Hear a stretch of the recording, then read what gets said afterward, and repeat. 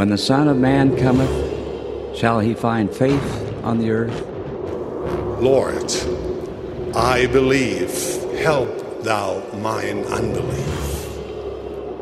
May our testimonies be as deep and as strong as that of Jacob, who, when confronted by one who sought to destroy his faith, declared, I could not be shaken.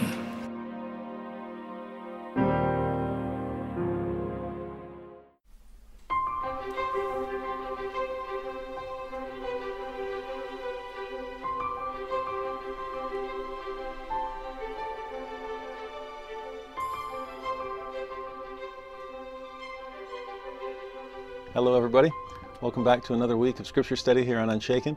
I'm Jared Halverson, and I'm so grateful that we get to spend time together in the Scriptures every week. I'm sorry I haven't been able to keep up as well as I'd like to on the comments. The things that you're sharing are awesome. Great insights, wonderful questions. I really do hope and intend to catch up as much as possible. But I really am amazed at the number of people all around the world who are striving to become unshaken in their faith by giving the Scriptures the attention that they deserve. I know these videos tend to be long, and there are a lot of them. There's just so much incredible truth to be had in the Book of Mormon. So I hope that you receive this in the spirit that it's given. Thank you for being a part of this growing community. Thank you for spending time in the Scriptures. Thank you for wanting to feast upon the words of Christ. I spend so much of my time trying to help people navigate their crises of faith that being able to interact with people who are fortifying their faith is a comfort to me. So thank you. Today we'll be studying Helaman chapters 13 through 16. We get to spend our day with Samuel the Lamanite. If there was ever a Book of Mormon figure tailor-made for childhood family home evening lessons, this is the one. Stand them up on the counter in the kitchen or up on the top bunk and have them cry repentance to the family while you're throwing stuff at them. Just be sure to miss. Or if you're the more courageous type yourself and your children are still young enough that they haven't developed much of an aim, then you be Samuel the Lamanite. Stand up on something and have them chuck stuff at you. President Eyring said he used to do that with his children when they were little. And unfortunately, they tended not to keep things scripturally accurate. He got hit a lot. But think about what a little child would know about this story, even if they're just acting it out at home. Because these will be the key elements of what we talk about in this lesson today. Number one, they'll know his name, Samuel, but they'll know that he's a Lamanite. That always seems to go together, Samuel the Lamanite. We typically don't say Alma the Nephite, but Samuel is always referred to as the Lamanite. So there's a component to this story about someone that is different, a minority figure. As racial issues seem to be gripping the attention of the United States at this time, I think there's some lessons that we can learn from Samuel the Lamanite. Secondly, we know that he couldn't be hit by the stones and arrows that were thrown at him. And so there's something to be learned from that element of the story about what people do to try to silence prophets and whether or not they're successful in those attempts. And then third, most kids know that Samuel the Lamanite prophesied of the birth of Jesus, that there would be a day, night, and day with no darkness. And by that, the people here in the Americas would know that the Son of God had been born. And yet there's so much more to the prophetic nature of Samuel the Lamanite's message that we can unpack today, specifically regarding the principle of prophecy. In fact, that's something that Jesus himself drew upon when he came among the Nephites just a few chapters later in 3rd Nephi. If you remember when he calls Nephi, the prophet, forward and says, bring your scriptures with you. I want to look at them. You can almost hear Nephi gulp in the background like, uh-oh, what's he looking for? And as the Lord looks through Nephi's scriptures, he asks him, wait a minute, Samuel the Lamanite prophesied about the resurrection that would take place at my resurrection. Why didn't you write that down? In fact, the way the Savior puts it sheds some interesting light on Samuel. 3 Nephi 23:9, he says, I commanded my servant Samuel. Great title, coming from the Lord. Samuel is not just anybody. He is my servant. My servant Samuel the Lamanite. So even the Lord specifies that element, that he should testify unto this people that at the day that the Father should glorify his name in me, that there were many saints who should arise from the dead and should appear unto many, and should minister unto them. And then Jesus said unto them, was it not so? That's when Nephi says, well, of course, that's exactly what happened. And then the Lord says, well, why didn't you write it down? And then Nephi made sure that it was. So we seem to have a corrected version of the book of Helaman because that prophecy is in here. But I love that question that the Lord asks at the end of that. Was it not so? Wasn't that prophecy fulfilled? Didn't time vindicate the prophet? That's not even the only time that happened. In Mormon chapter 1, verse 19, Mormon, who must have learned from Nephi's mistake and made sure if there's anybody whose prophecies I'm going to make sure are included and the fulfillment is included as well, it's going to be Samuel the Lamanite. He's the Lord's servant, and the Lord is making sure that we've got this stuff in here. In that verse, Mormon says, the power of the evil one was wrought upon all the face of the land, even unto the fulfilling of all the words of Abinadi, there's one, and also Samuel the Lamanite. And then one chapter later, Mormon adds, the Nephites began to repent of their iniquity and began to cry even as had been prophesied by Samuel the prophet. One of the few times he's not specified as a Lamanite there. Hopefully we know him by now. But there you have it. In two instances, Mormon is pointing out what Samuel prophesies does get fulfilled. Was it not so? You better believe it was. Now, children seem to remember that one prophecy of Samuel about the signs associated with the birth of Jesus. But there were actually three. In fact, I would add there's 4 prophecies that he makes, but 3 main ones. The first one in order is that eventually the Nephite nation, their civilization, will be completely destroyed. The second is about the birth of Jesus. The third is about the death of Jesus and all the signs that would accompany his crucifixion. And the fourth, I don't know if you'd agree with me and call this a prophecy, but I think I'd stand by it. And that is simply a prophecy running throughout his entire message to repent. Now, is repentance a prophecy? I think so. In Moses chapter 6, the Lord says to Enoch, Enoch, my son, prophesy unto this people. And you picture Enoch going, well, what am I supposed to say? What future event am I supposed to predict? And the Lord tells him the first one. It's kind of baby steps since you're just becoming a prophet. He says, prophesy unto this people and say unto them, repent. So the Lord seems to suggest that repentance is a prophecy. One chapter later in Moses 7, the Lord again comes to Enoch and says, prophesy. And this time he prophesied in a more traditional future prediction of coming events kind of a way. But then, just a few verses later, the Lord continues, go to this people and say unto them, repent. So twice in Enoch's experience, prophesy connected with the cry to repent. I think this makes a little bit more sense when you read it through the lens of Revelation chapter 19, where he defines the spirit of prophecy as not predicting the future per se, but having a testimony of Jesus.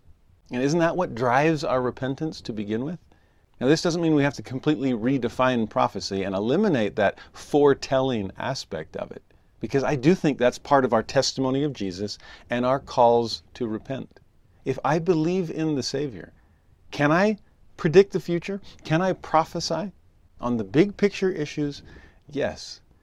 I can prophesy that you will be forgiven of your sins as you repent of them. I can prophesy that Jesus will be forgiving, that he will welcome you home, outstretched arms. I can prophesy that his grace will be sufficient for you. I can prophesy that he will return and come with healing in his wings.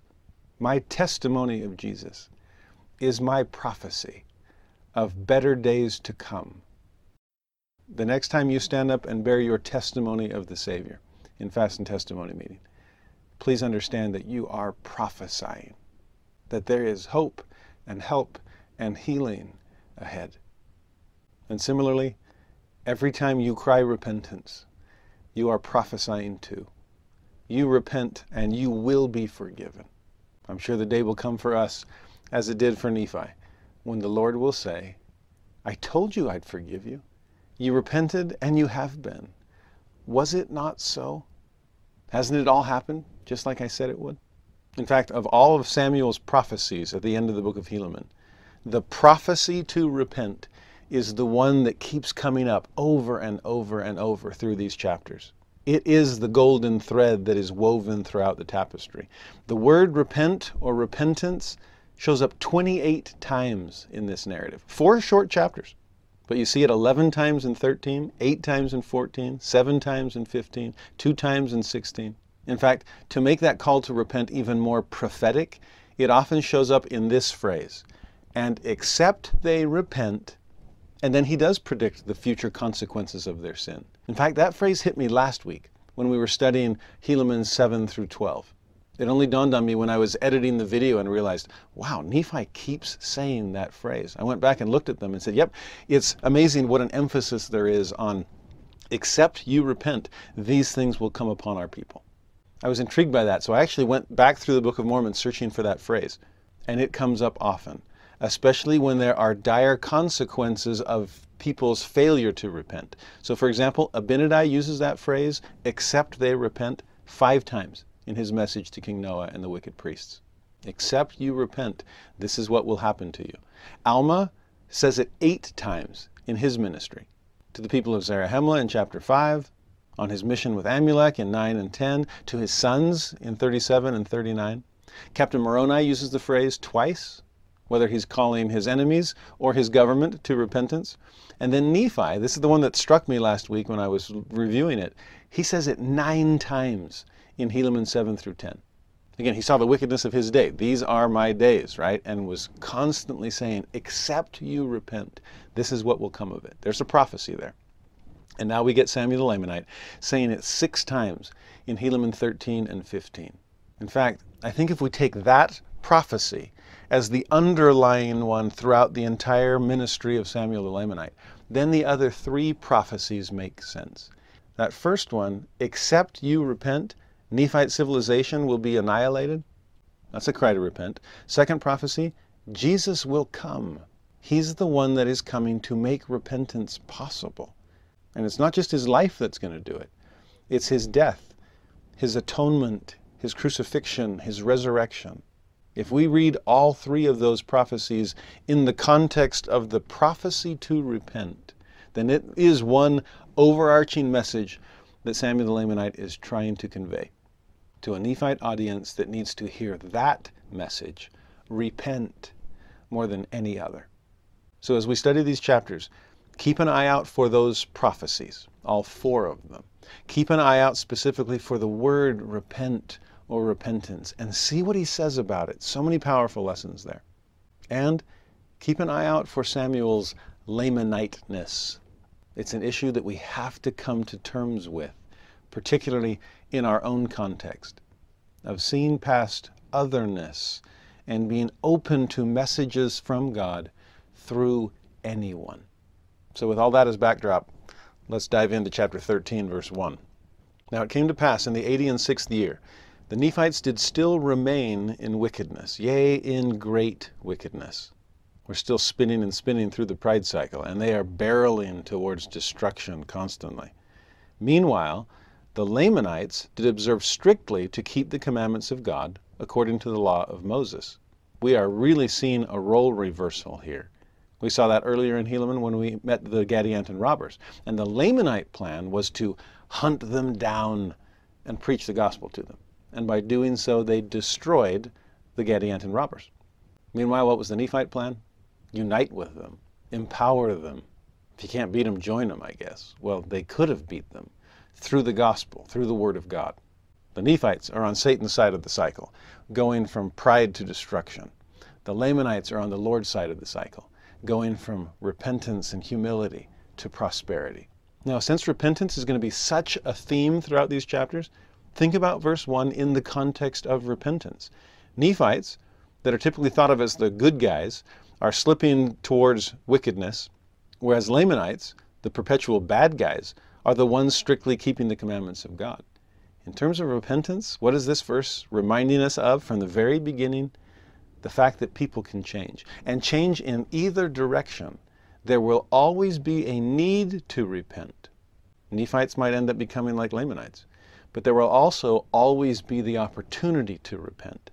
Lamanites can end up becoming like Nephites. Again, keep an eye to repentance as a theme, verse by verse by verse. And with that as the background, verse 2, it came to pass that in this year there was one Samuel, a Lamanite. I love that he goes from a Lamanite to the Lamanite. There were a lot of Lamanites, but nobody quite like Samuel that we know of, at least not by name. Reminds me of Alma the Younger when his mind is trying to catch hold of this thought of one Jesus, a Son of God. Well, once Alma came to know the Savior, it went from indefinite article to definite article. Jesus Christ, the Son of God. Well, here's Samuel, a Lamanite. Give it some time. He will shortly be Samuel the Lamanite. He came into the land of Zarahemla and began to preach unto the people. Now, sadly, we know so little about the specifics of Samuel's background. He wasn't from Zarahemla. He comes into the land. But from where? If you remember earlier, Nephi and Lehi, brothers, went down to the land of Nephi. That's where they had their experience in the prison, encircled about by fire. And many of those Lamanites converted. Was Samuel one of them? Perhaps. Remember earlier in the book of Helaman when a lot of the anti-Nephi Lehis headed north to get out of the wickedness of Zarahemla. Is that where Samuel's coming from? I wish we knew. I wish we knew his age. Is there any possibility that he's an extremely old man and that in his childhood he was one of Helaman's stripling warriors? No clue. But those possibilities exist. I'd love to get some additional background on this great prophet. But this much we do know. Middle of verse 2, it came to pass that he did preach many days repentance unto the people. There's the prophecy that's going to underlie the rest. And notice his persistence there. It needs to be cried many days. People may not change the first time that you invite them to. We may not change the first time the Spirit nudges us in a better direction. So many days. Continue to hold out hope. Continue to point people in a better direction. But what was their response? And they did cast him out, and he was about to return to his own land. Here's the first instance of that other principle that we see our children understanding. What do people do to try to silence a prophet? In this case, cast him out. Just get him out of here. We don't want to listen. We don't want to change. And it seems that they could have been successful. He's about to go home. Okay. Didn't have an open, receptive audience. Let me turn back in search of greener pastures. However, verse 3, the voice of the Lord came unto him that he should return again. This is Alma being told, go back to Ammonihah. I don't care if they rejected you the first time. This is Abinadi. After a few years, go back in disguise and cry repentance again. So as persistent as Samuel had been in verse 2, it still wasn't persistent enough for the Lord. Give them another chance. That's what repentance is all about. I remember when my youngest daughter was about to be baptized, and we asked her older brother to give the opening prayer at the baptismal service. And that son must have remembered my childhood stories of my own baptism where it took 3 tries before my entire body was immersed in the water. And so her big brother in his prayer said, Heavenly Father, please bless them to get it right the first time. I guess he was hoping to spare us the embarrassment of doing it wrong. But it hit me after that prayer, that's not what baptism is for. Baptism is all about getting additional chances, since we never do it right the first time. I think we should remember that anytime a priest messes up the sacrament prayer and has to do it over again. That's what the sacrament is for. The sacrament itself is proof that God is okay with us not getting things right the first time. Keep putting them under the water until you get it right. Keep repeating the prayer until it's said perfectly. Just keep trying. Preach repentance many days. Get cast out? I don't care. Return again. People deserve every chance we can give them. And then notice what he says at the end of verse 3. And when you go, prophesy. The call to repentance will be the ultimate one. But prophesy unto the people whatsoever things should come into your heart. Now that's gutsy. It's like, actually, could you put it into my heart right now, and then I'll write it all out, and so I'll know what to say when I go back to the Nephites? It's like, no. Just open your mouth, and it shall be filled. You go, you return, and begin to prophesy. Whatever I put in your heart. Jacob had that experience back in the book of Jacob. Just go to the temple and open your mouth and teach the things that I will tell you. You sure you don't want to tell me in advance? No. It'll come out with power if you just go for it. Now, please don't use this as justification for not preparing well when you have to speak or teach. That's not what I'm saying. I had a wise bishop years ago, had a profound influence on my wife and me. And he always used to say, you can't over-prepare, but you can over-structure. And he was famous for having sacrament meeting speakers come into his office before sacrament meeting. And if they had a written talk, he would take it and go, oh, this looks amazing. And then he'd throw it away and say, you're going to be great up there. You've done all the preparation. Now just teach by the Spirit. And in a way, the Lord is asking Samuel to do something similar. Just go back and prophesy. Open your mouth, I will fill it. Say whatever I put into your heart. Now in verse 4, it came to pass that they would not suffer that he should enter into the city. So once again, what are people doing to try to silence the prophet? Cast him out in 2. Don't let him in 4. And what are prophets doing? Persisting as always. This time, He went and got upon the wall thereof. This is like Alma going back into Ammonihah from another way. If your first or fifth or 50th attempt to cry repentance is unsuccessful, try something different. In fact, look for their wall and start pushing on bricks to see if any of them are loose. If this wall is the barrier that's keeping you or the Spirit or God out of their lives, is there any way to breach that wall? Any way to poke a hole through it or stand on top of it, to occupy that liminal space? Try to bridge the barrier between them and a loving Father in heaven? There on that wall, he stretches forth his hand and cries with a loud voice, unmistakable message, and prophesied unto the people. There's that word again. Whatsoever things the Lord put into his heart. It's like, okay, here goes nothing. I'm opening my mouth. Please don't fill it with my foot. And what was it filled with? Verse 5. Behold, I, Samuel, a Lamanite. So this is how he introduces himself again. He had already been among them. Chances are they recognized that he was different, that he was a Lamanite. We'll see a little bit later that that's one of the reasons they cast him out to begin with. And yet he owns it unapologetically. If you're opposed to me because of my difference, well, I'm going to stand by that difference. If this makes you uncomfortable, so be it. But this is who I am. I am a Lamanite, and I speak the words of the Lord, which he doth put into my heart. And here goes. Behold, he hath put it into my heart to say unto this people, that the sword of justice hangeth over this people. And 400 years pass not away, save the sword of justice falleth upon this people. So there's the first of what we would consider a real prophecy, a prediction of future events. Sure enough, fast forward to the books of Mormon and Moroni, and you will see that prophecy fulfilled. The sword of justice falling upon the Nephite nation. Verse 6, Yea, heavy destruction awaiteth this people, and it surely cometh unto this people, and nothing can save this people, except one thing. Here's your only hope. Repentance and faith on the Lord Jesus Christ, who surely shall come into the world. There's a preview of big prophecy number 2, and shall suffer many things and shall be slain for his people. There's preview of prophecy number 3. All in the context of you've got to repent, which is our undergirding, overarching prophecy throughout it all. 5 and 6 contain all of them. The Nephite nation is going to be destroyed, but Jesus is going to come, and he's going to atone and die for us. So we have to, and we can, repent. Here's his whole message in a nutshell. Now verse 7, Behold, an angel of the Lord hath declared it unto me, and he did bring glad tidings to my soul. Almost every time in Scripture, whenever glad tidings are mentioned, or its larger version, glad tidings of great joy, that's always Christmas. That's always the coming of Christ. And behold, I was sent unto you to declare it unto you also, that ye might have glad tidings. But, bad news, you would not receive me. What are you holding back? What are you stiff-arming? Happiness. You're keeping joy at bay. All you want to hold on to is your wickedness, and yet wickedness never was happiness.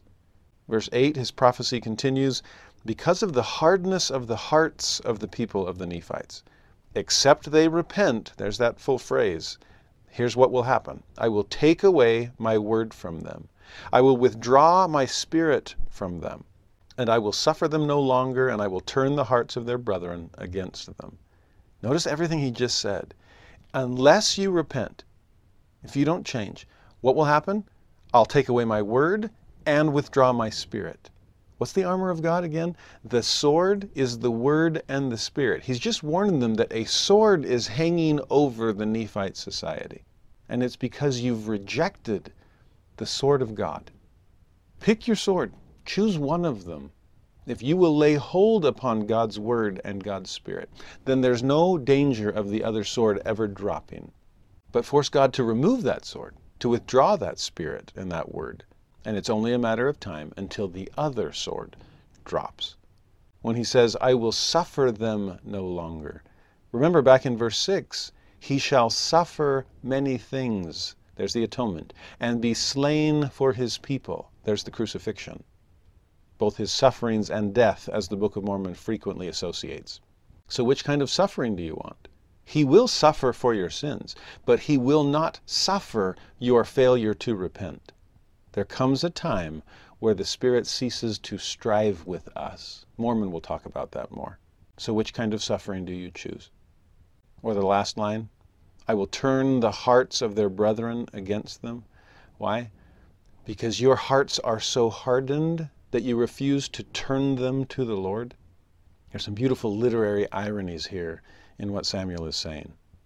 He continues to warn them about that impending doom 400 years from now, and says in verse 11, but, so there is a way to avoid all this, if ye will repent and return unto the Lord your God. Beautiful redundancy there. Repenting is returning to God. And if you return, then the Lord your God will turn away his anger. Yea, thus saith the Lord, blessed are they who will repent and turn unto me, but woe unto him that repenteth not. I love that concept of turning. You turn to me, and I will turn to you. Turn away from your sin, and I'll turn away from my anger. Repentance is reconciliation. It is bringing these two warring parties back together at one with each other. That is what the at one-ment, the atonement, is all about. In the meantime, verse 12, the only thing that's keeping you afloat is a righteous minority in Zarahemla.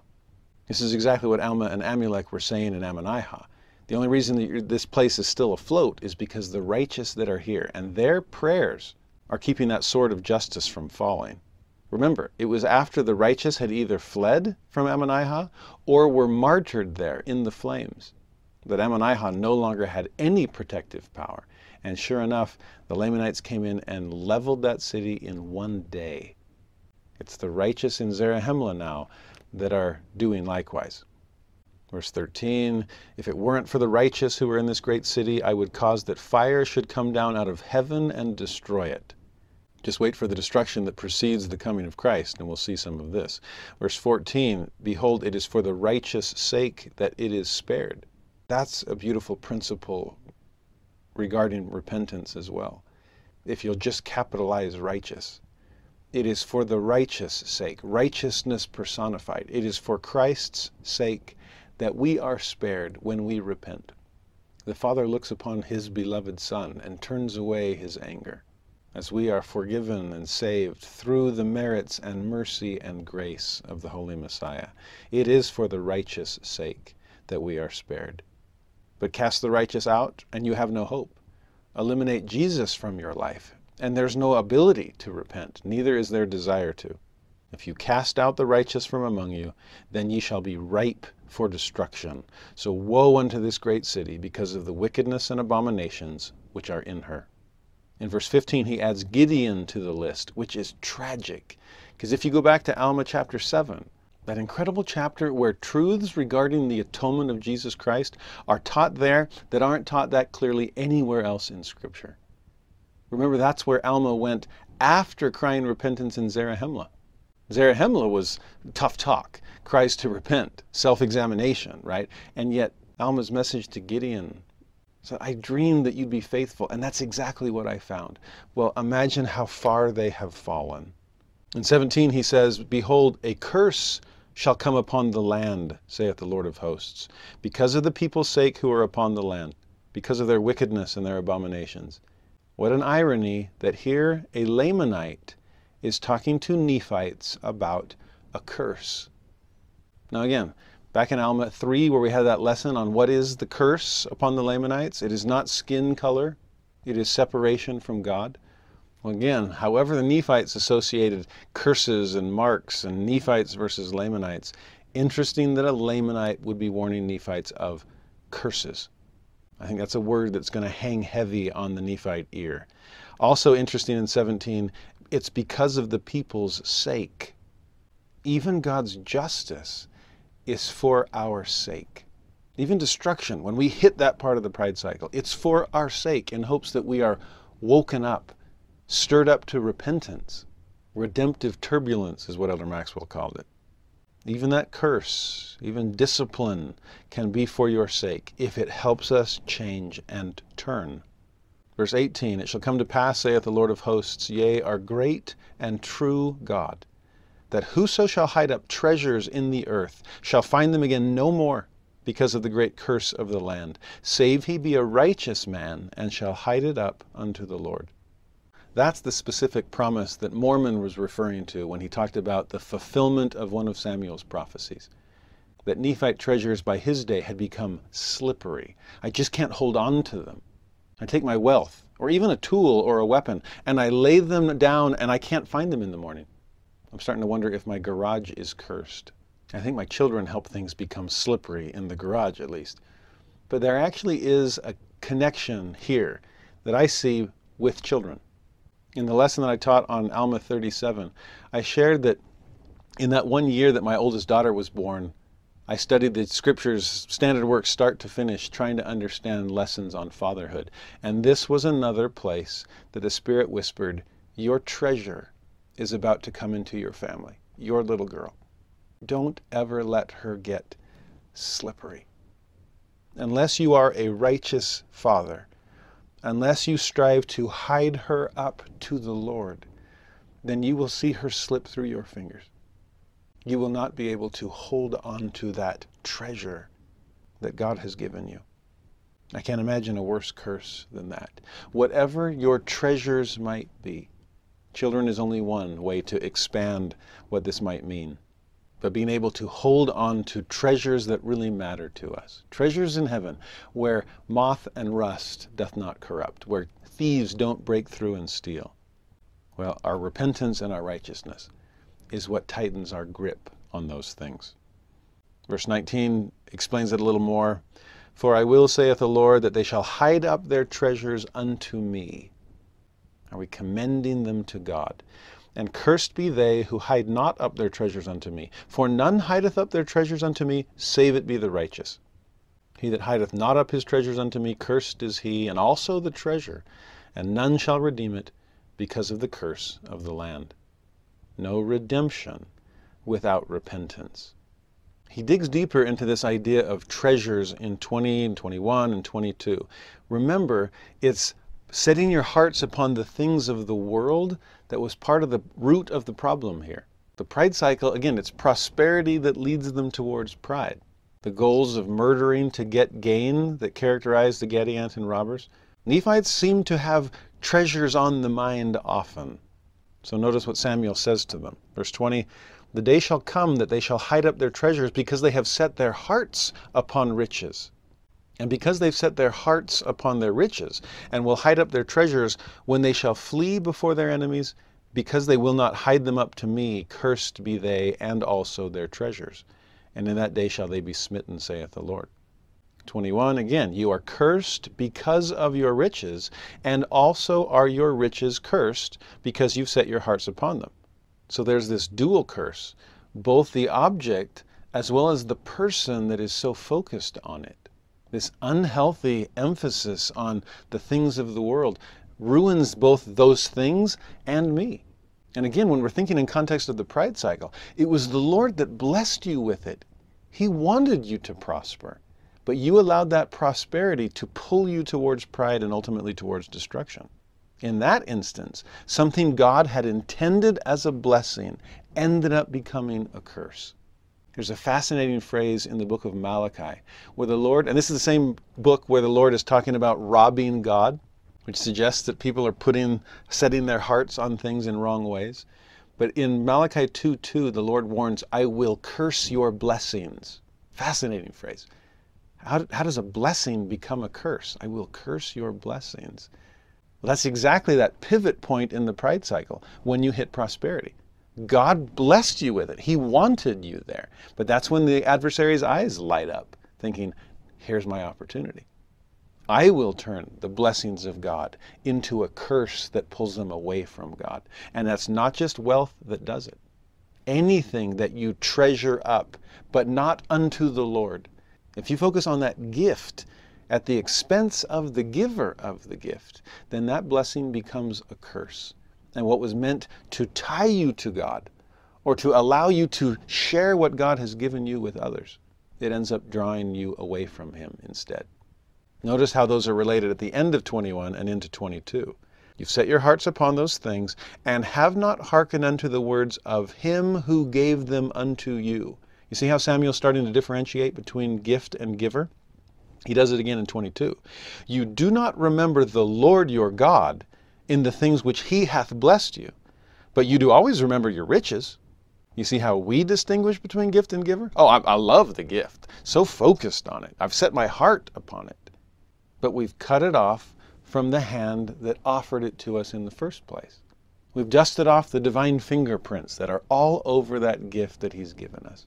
I'm fascinated by what he says here. You always remember your riches, not to thank the Lord your God for them. Yea, your hearts are not drawn out unto the Lord, but they do swell with great pride, there's pride cycle again, unto boasting and great swelling. Interesting what's happening to the heart here. Is it drawn out to God in gratitude? Or is it swelling with pride? Remember, Alma talked about swelling in our soul. When God places goodness in it and we accept, we experiment upon the word. Well, this is a different kind of swelling. But to me, verse 22, I've never seen a better passage to help us understand the principle of being thankful to instead of just being thankful for. I think that preposition makes all of the difference. We can think we're being grateful as we count our many blessings and name them one by one. But if we're only thankful for and have somehow forgotten to be thankful to, namely thankful to the Lord, then we have separated gift from giver. And honestly, I think the only reason God gave us the gift to begin with is in hopes that it would establish an ongoing relationship with the giver of the gift. It's about seeing him behind everything he's given us. There have been times where I've tried to be more intentional in my prayers based on this principle. And instead of just, oh, and thanks for this, and this, to focus more on the person behind it all. So instead of I'm thankful for this thing, to specifically say I am grateful to thee for this gift that thou hast given. Then it becomes less of a list and more of an expression of love. You ever been to a child's birthday party where the child, in their innocence, perhaps not understanding, it's all about the stuff, and they tear into one gift and then they're on to the next and tear into that and on to the next? There have been a few that I have seen, some sweet, tender-hearted child who almost forgets the gift, not in excitement to get to the next one, but in excitement to thank the giver of the gift. That this thing was just a means to connect with the person. And so they open it and they're excited, but they lay it aside to give that friend a big hug, to express their gratitude. I think there's something powerful there. Not enough to be thankful for, be thankful to. We'll see that repeated later in the chapter when you see in verse 33, when these people are lamenting because they didn't repent, and they say, oh, that I had repented and had not killed the prophets and stoned them and cast them out. Another evidence of people trying to silence the prophet. Yea, in that day ye shall say, oh, that we had remembered the Lord our God in the day that he gave us our riches. Then they wouldn't have become slippery. Then we wouldn't have lost them. Notice Samuel isn't saying, oh, if only we'd been more grateful for that stuff. No, he's saying, oh, if only we had remembered the Lord our God when he gave us these blessings. I think that's one of the things that allows us to stay in the prosperity stage of the pride cycle, constantly remembering the Lord as the source of those gifts. Then we'll use it for the reasons he gave them to us in the first place. Before you seek for those riches or whatever it might be in your particular element of prosperity, seek for the kingdom of God. And after you have obtained a hope in Christ, you shall obtain riches or whatever it is if you seek them, because you'll seek them with the intent to do good. He knows that about you. You've established that relationship. In everything that comes your way, you're looking back to the source of it. Is this what you want me to do with it? Again, this is more stewardship than ownership. Now go back to where we left off, verse 24. What's going to keep us from that? Woe unto this people, because of this time which has arrived, that you do cast out the prophets, and do mock them, and cast stones at them, and do slay them, and do all manner of iniquity unto them, even as they did of old time. Now I think he's getting personal here. You do cast them out? Well, he'd already been there, done that. You do cast stones at them and try to slay them? Well, that's coming up in a later chapter.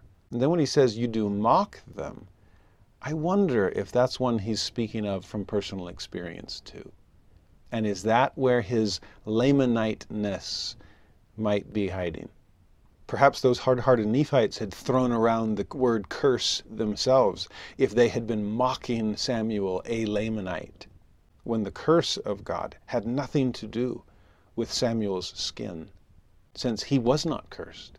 He was righteous. He was one with God. There was no separation. It was the Nephites that were separated. They were the ones that were cursed. Whatever that mocking may have entailed, and that is still a huge part of how people attack faith in our day. Like I've said before, that's the topic of my research in graduate school, and it boils down so frequently to mockery. How do I limit your effectiveness in teaching the gospel? How do I puncture a prophet's credibility? I mock. This is the great and spacious building, pointing the finger and mocking at those that are partaking of the fruit. We often feel how little a thing laughter is, and yet it does so much of the heavy lifting when it comes to pulling people away from their faith.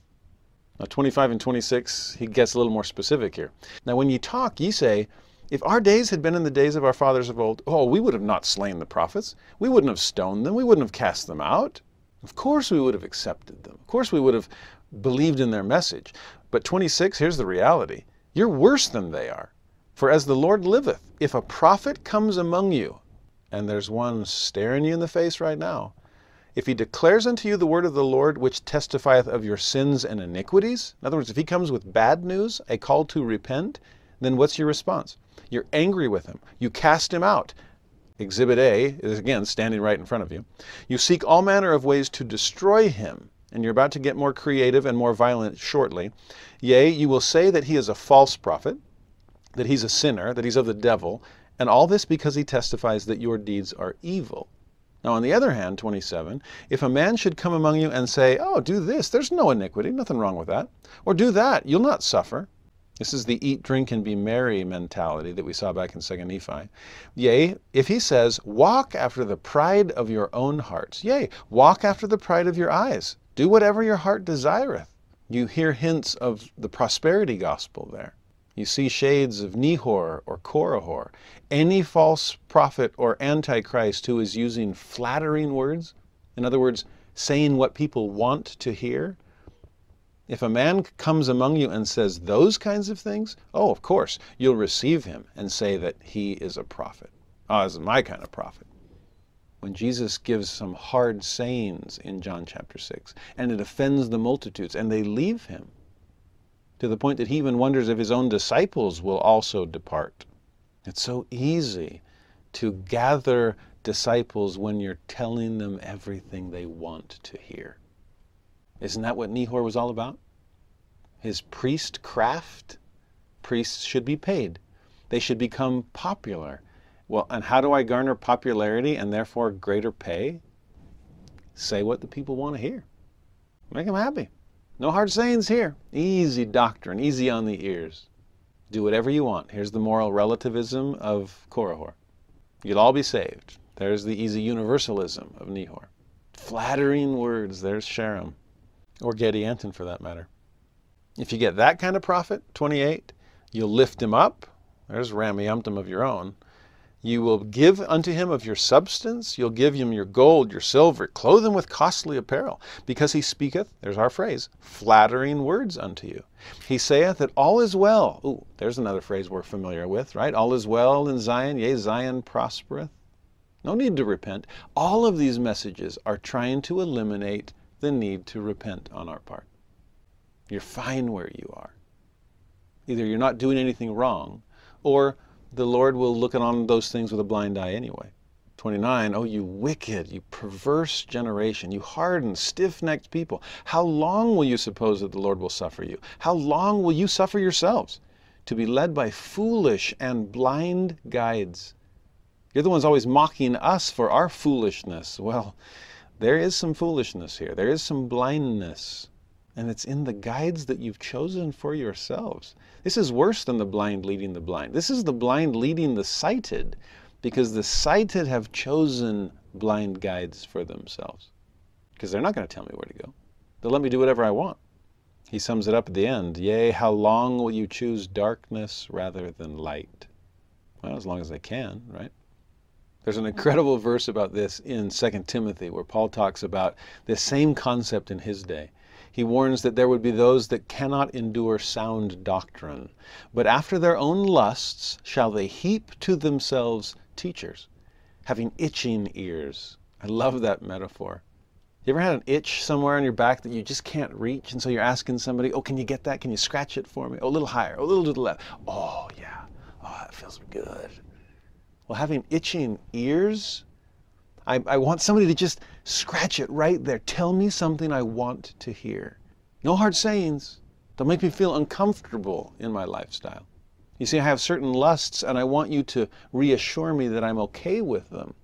So let me heap up teachers after my own lust that will justify me in committing any sin that I want. Won't even call it sin. These Nephites had itching ears. I find it interesting even earlier on when he said in verse 25, when they're like, oh, well, if we only would have lived in the olden days, those prophets, now those were real prophets. We see similar things taught in the New Testament. And what's interesting is we always seem to be one dispensation behind acceptance. It's like in the days of Moses, they're like, oh, you're no Abraham. And then in the days of Jesus, they're like, well, you're no Moses. And then in the days of Joseph Smith, well, you're no Jesus. Of course, that's true. He never claimed to be. But you're no prophet. We're just going to stick with Christianity. We're always one dispensation behind.